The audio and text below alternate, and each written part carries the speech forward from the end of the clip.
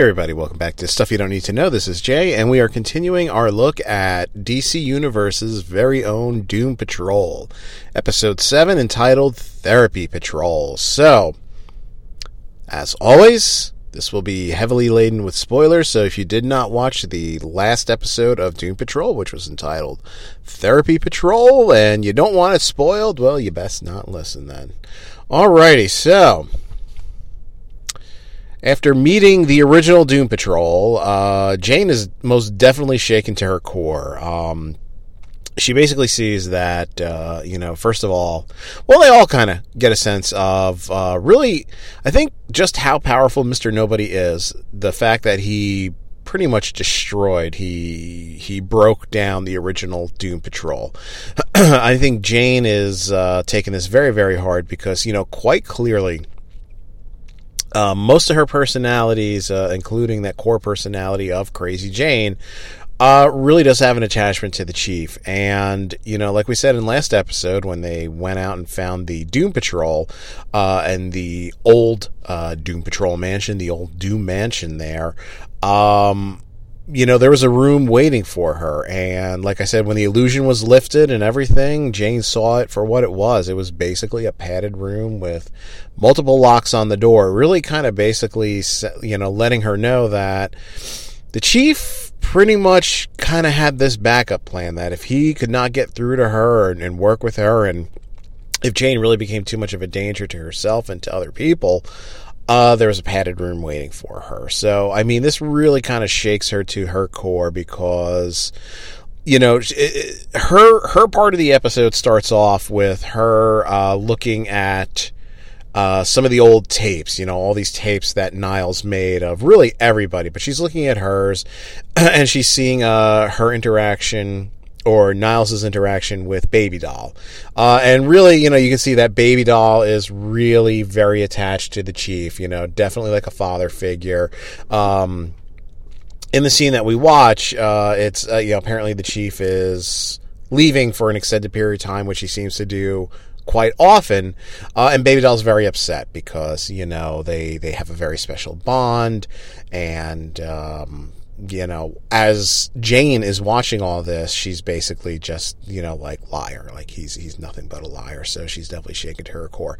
Now, the reason this episode is titled Therapy Patrol is because they all decide to, or really Cliff, Robot Man, is the one who decides to kind of have a group therapy session. We need to talk this stuff out. Mr. Nobody, if we're going to continue to look for Niles, Mr. Nobody's going to come after us. He's going to come after us hard.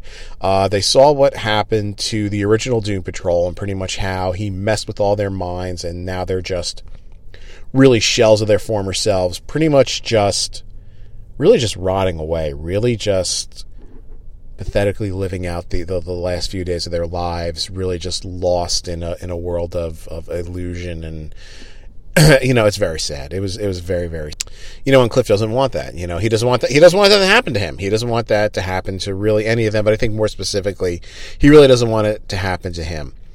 Let's not also forget that in the last episode entitled Doom Patrol, Rita came to a realization, and that realization was, for all these years, she has tried to be Rita Farr, and she realizes that Rita Farr really isn't a real person. And what we get here, sort of in the beginning of her story, is we get a flashback to the late 20s or early 30s, where young Rita Farr won a, junior beauty pageant or something, and her big prize was getting to meet a starlet, and I really don't remember who it was supposed to be. But at first I thought it was Rita herself because of just her attitude and her demeanor. But it's really, whoever this actress was, Rita Farr pretty much kind of morphed into this person or based her personality on it. We see that she was pretty much pushed to become a starlet by her own parents. They talk to this famous Hollywood screen legend about how, they homeschool their child, and she gets music and dance lessons and voice lessons and, etiquette and acting and this and that.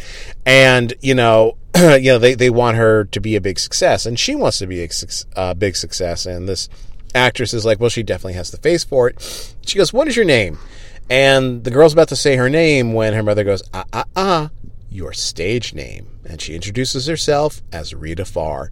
So Rita really came to this realization. Rita Farr doesn't exist. There is no Rita Farr. Rita Farr was a product of her imagination, a product of her parents doing, whatever it is. So she clearly has some issues. She's really, when this episode opens, it's the beginning of a new day. And I think for Rita, it's sort of like the first day of the rest of her life, that old cliche. Because we see her in bed basically as a blob. And she's putting herself back together, and she's doing the old sort of tricks that Mento had taught her. The person who was breathing is me. The person who was breathing is me. Which was a technique that Mento had first taught her to kind of get a handle on controlling her body morphing abilities, let's just call them. So she's really starting over from scratch. Like, she's really trying to discover who she really is. And what's interesting is this episode pretty much replays kind of the same scenes, but from everybody's sort of perspective. We start with Rita, then we go over to Larry, then we go over to Vic, and all of these, and things happen to them, and we see the things happen to the other characters kind of in the background, and there's really a kind of big moment that brings them all together to sit down and actually have some therapy. So like I said, in Rita's corner, Rita is really just trying to come to grips with the fact that Rita Farr really never was a real person. And she has to discover who she is, which means she's got to learn to kind of keep herself together again. And, there's a bit of a scene where, she's trying to put herself together and her neck isn't quite right. It almost kind of looks like she has a goiter or something. When she steps out of her room, she tries to artfully cover it with a scarf. Jane comes out of her room as Hammerhead, and Rita, being who she is, good morning, Hammerhead. And Hammerhead just looks at her and goes, what the F's wrong with your neck? From there, Rita has a lot of trouble holding it together. She kind of begins to dissolve or kind of fall apart. She falls through a grate. She kind of tries to put herself back together and crawl back up, only to have it happen all over again. And as it's happening, she's calling for help, but everybody's so wrapped up in all their issues that they don't even really realize it. We see Vic, really coming to terms with the fact that he is now his own man. And he does have a lot of questions. He has a lot of questions, I think, about his father and the fact that, with making him or rebuilding him with cybernetic parts and computer components and computer programming, how much of his personality and thoughts and memories, how much of it is real and how much of it is his father's doing, his father's programming. Grid is now active. So I've talked about Grid multiple times, just really, really quick. Grid is sort of like Cyborg's operating system, and Grid is straight out of the comics. At one point, Grid sort of becomes self-aware and is sort of like, you know what? You would be better off being completely cybernetic, and there's a whole story arc where Grid pretty much seeks to turn Victor Stone into a complete cybernetic man. So Grid is now kind of like Cyborg's, Friday, or, his Jarvis, and he discovers that he has an online profile. It's, obviously they can't use the word Tinder, but it's essentially a Tinder. And, he's sort of like, oh yeah, I think when I was like 18, I did that. So he starts to go through it, and what he gets, it's mostly fangirls, people asking him very rude questions about his cybernetic parts. Do you need a sidekick? Funny thing here is, I think a question is something about like, or the person, like he's kind of communicating back and forth through, DMs, and the person's like, say booyah, and he's like, Grid, how many times have I said booyah? And Grid is like, you have said booyah over 31 times. That qualifies as a catchphrase. And what happens is he's going through all these profiles of people that have, I guess, I don't know how Tinder works, swipe left, basically that have wanted to contact him. And he really weeds through it all until he comes across one young woman who's a med student who thinks that he is Victor Stone. They don't show it, but his profile picture obviously is pre-accident, pre-cyborg. So, they're kind of chatting back and forth. Like, she has no idea that he is cyborg. She thinks this is Victor Stone, a pretty good-looking young guy. And, she's like, come on, hey, show me your recent picture, this or that. Now, what happens here, and it's very interesting, and I guess it's going to be a bit of foreshadowing. All of a sudden, he gets access to a security camera inside of a city bus.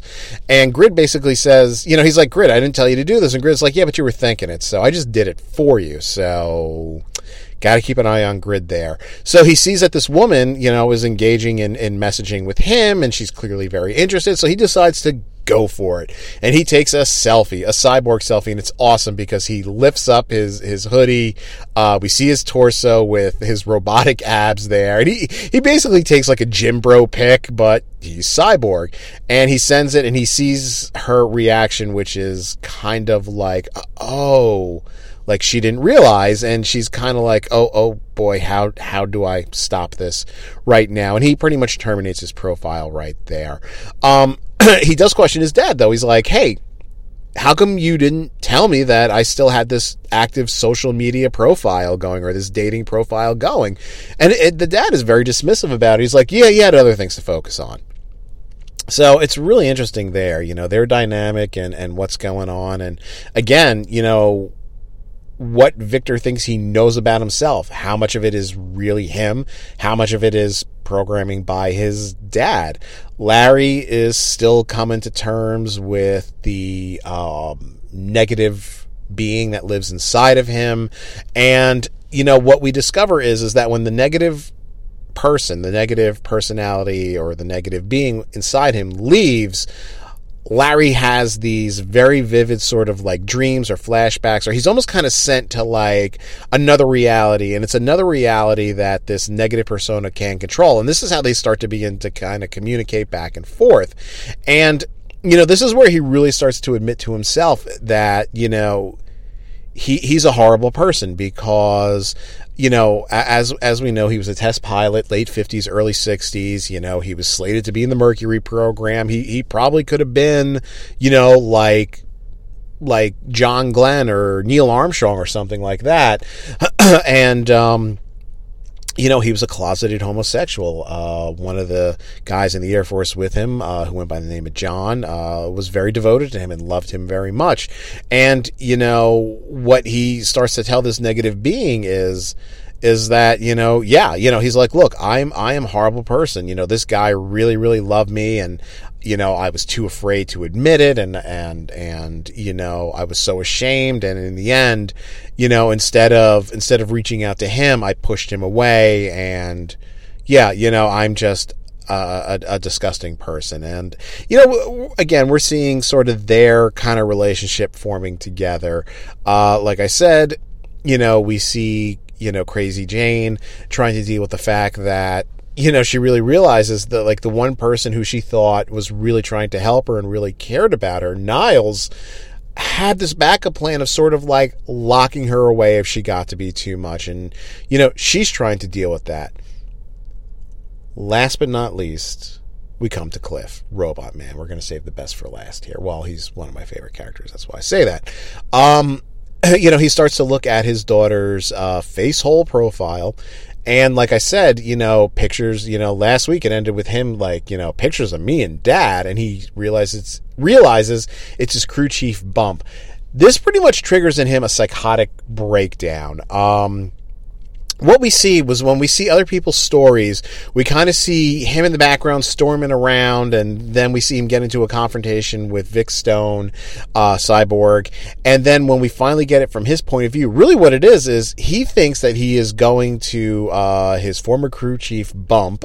His name is Bump, going to his house, confronting him about being a father to his daughter, and there's like a whole showdown. And really what it is he's actually confronting Cyborg at the time.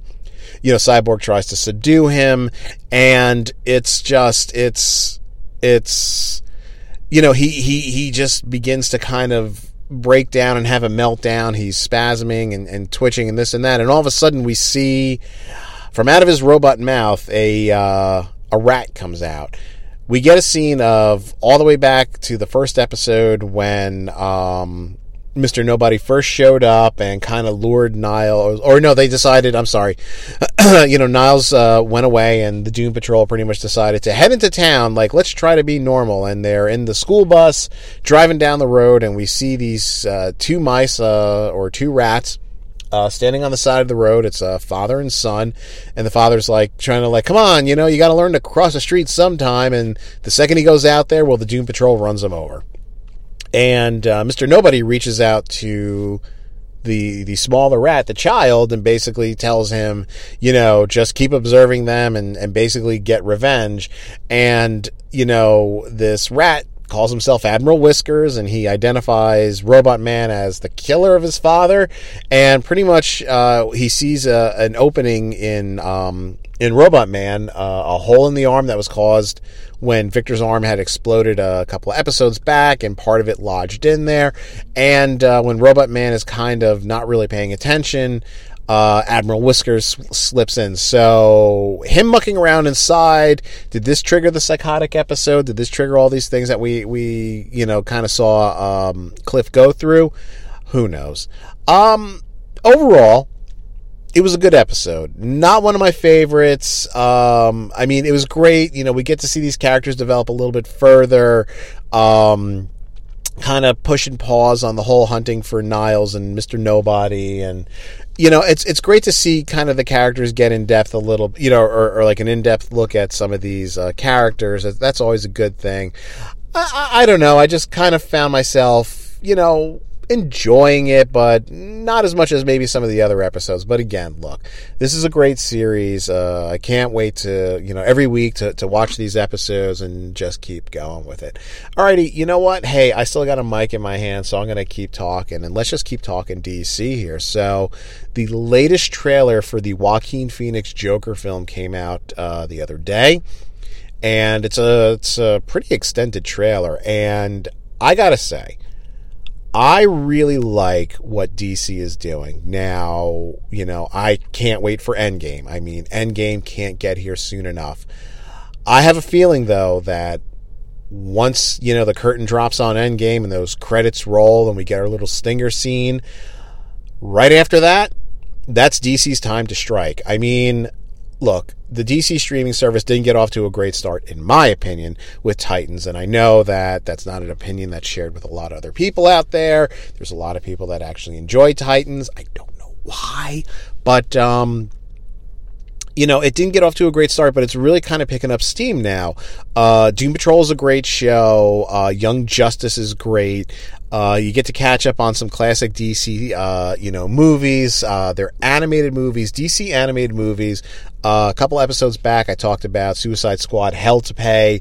DC animated movies are pretty good. Taking Diana's word for it, DC Comics, vastly superior to Marvel Comics. Yeah, the MCU is great. What they did these last 10 years is absolutely amazing. But you know what? DC films are starting to catch up. Aquaman was an incredible film. I am super psyched to see Shazam. I'm definitely, if somebody were to say, hey, today you get a chance to see, pre-screening, early screening, Shazam, Endgame. Obviously I'm going to say Endgame. But Shazam is a great movie. It looks like it's going to be a great movie. I can't wait for it. Wonder Woman 84 will be coming out soon. I believe in May. I think in May on the DC streaming service, we're going to get a live action Swamp Thing. And, they started teasing publicity photos of the Stargirl series. They're talking about the Harley Quinn animated series, but this all started off with the Joaquin Phoenix Joker film, the trailer for it. It's a pretty interesting look at the origin of the Joker. Now, what DC is doing here is they're kind of almost doing like an Elseworld scenario, or if you watch on the CW, the Arrowverse, how they have the multiverse there, Earth 1, Earth 10, Earth X, all that. this is kind of what they're doing here. So this is Joaquin Phoenix is going to play Joker. We don't know what his real name is, but he does live in Gotham. We do see Arkham Asylum in this trailer. And, it's sort of like this is going to be the birth of the Joker. And it almost sort of looks like he's almost going to kind of be like a twisted version of a Batman who's going to try to clean up Gotham City. That's the impression that I got from it. It's a very different take on not just the character of the Joker, but really the Joker mythos, because there's no Batman. I mean, we don't see any Batman in the trailer, and from everything that I've heard about this film, there's no Batman. Who's going to go up against the Joker? Maybe it'll be Commissioner or Lieutenant or Officer Gordon. Maybe not. Maybe he is really the hero here, in a weird, twisted sort of way, in this universe that they're creating, which is separate from, the universe that contains Jason Momoa's Aquaman and Gal Gadot's Wonder Woman and, the Birds of Prey film, or the Gotham Girl. I don't know if it's Gotham Girls or Birds of Prey. This is a separate. This is like Earth 2 or something. Earth 2 Joker. Whatever it's going to be. And it looks really good. And it looks like it's going to be a really good take on it. Because, look, here's the thing. Marvel Studios have been putting out films for 10 years. So we have been getting, comic book films hardcore, heavily, these last 10 years. And sure, there have been ones before it, with the X-Men and the Fantastic Four. I don't know if I want to include those.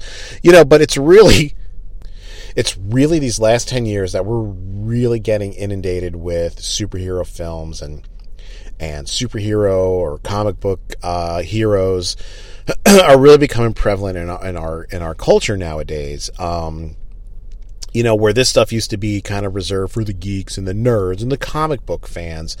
The general public is really becoming aware of a lot of these characters. Characters, I mean, look, go to any corner of the earth, hold up a picture of Superman, everybody knows who Superman is. 99.9% of the world's population know who Batman is, okay? But now, look, my wife never knew who Iron Man was or who, Captain America was or Doctor Strange or Black Widow. She didn't know these people, but now she does. And she looks forward to the film. So the general public is really starting to kind of embrace sort of this, comic book hero film and culture and whatnot. But look, just like everything else, all good things have to come to an end. And for me, I was originally kind of looking at Endgame as sort of saying like, I think that's going to be it. Because look, I love this stuff. When I was a kid, I would hope and wish and pray for comic book related TV shows and movies. I sat through a Fox made for TV movie, and this is, this is not Fox News, but this was a Fox made for TV movie about Generation X, which was like an offshoot of like the X-Men brand. It's a whole thing in the 90s. Just because it was on TV, and even watching the trailers, I was kind of like, I don't know about this. This is not looking too good. But I sat through it because it was comic book related. And I was like, I have to watch it. It is my moral obligation to watch a comic book themed TV show or movie. Now, after 10 years of Marvel films and, DC films thrown in there and stuff on Netflix and Hulu, and am I getting a little burnt out on it? Yeah, I think I am. But watching this trailer for Joker has kind of like reignited it in me. Even Shazam, like when they first announced Shazam, I was kind of like, okay, kind of sounds fun. But watching the trailers and seeing the build up for it, I'm pretty excited. I think, you know what? I think I can go another 5 or 10 years of superhero related TV shows and movies or this or that. But I think really what it is I think, there's a lot of great characters out there in both DC and Marvel. And I think they would really be better served with TV shows. I mean, for me, Titans was a complete bust on DC streaming service, but Doom Patrol is looking amazing. I know everything is off of Netflix now, all the Marvel stuff, but you know what? Just read it today, Runaways Season 3. It's slated. It's ready to go. Or not ready to go, but they're going ahead for it. There will be a Season 3 of Marvel's Runaways on Hulu. Season 2 of Marvel's Cloak and Dagger is going to come out. If it hasn't come out already, it's going to come out very, very soon. So I know Hulu. I don't know the exact relationship they have with Disney, or if Disney really just flat out owns them or owns a vast majority of them. So maybe that's why those shows can continue there. But even hearing people talk and saying, you know what, we need like a movie for this one and a movie for that one. Like one of the ones I hear thrown around a lot, and I think they're actually trying to get a writer together and they're starting to look for actresses, is a Miss Marvel film. Now, Miss Marvel, much different than Captain Marvel. Miss Marvel, of course, is a Marvel Comics property. It's Kamala Khan. She's an Inhuman. It's a great comic. Diana reads it, so by default, I read it as well. It's a great comic. Would it make a good movie? It might. I see it more as a TV show. I would love to see it as a TV show.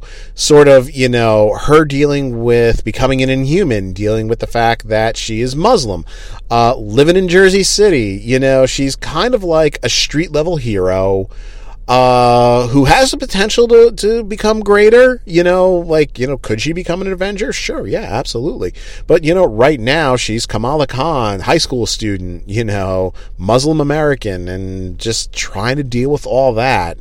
I think, seeing more stuff on TV, maybe not getting so super saturated with films, maybe that can kind of keep my appetite going. But look, watching, getting ready for Shazam, obviously getting ready for Endgame, but then kind of thinking like, well, after Endgame, yeah, Wonder Woman 84 will be coming out and whatever. Watching this Joker trailer, I am totally pumped. Let me tell you, when they put the Suicide Squad film together, that first one, I don't know what this reboot or whatever they're doing, the James Gunn one, but when they put that first Suicide Squad film together and they cast Jared Leto as the Joker, huge mistake. Just watch what Joaquin Phoenix does in this trailer as Joker, and you will see why this is just going to be a great film. I'm pretty excited for it, and I can't wait for it to come out. Wow, I ranted and raved and rambled on for a long time. This was just going to be about the Doom Patrol, but I added in a little bit more, so there you go. Guys, thanks for hanging in there. Thanks for listening. Do me a favor, head on over to www.brothersandarmchairs.com. What that will do, that will link you up to every single podcast in the Brothers in Armchairs network. This is Jay, and I will most definitely talk to you guys later.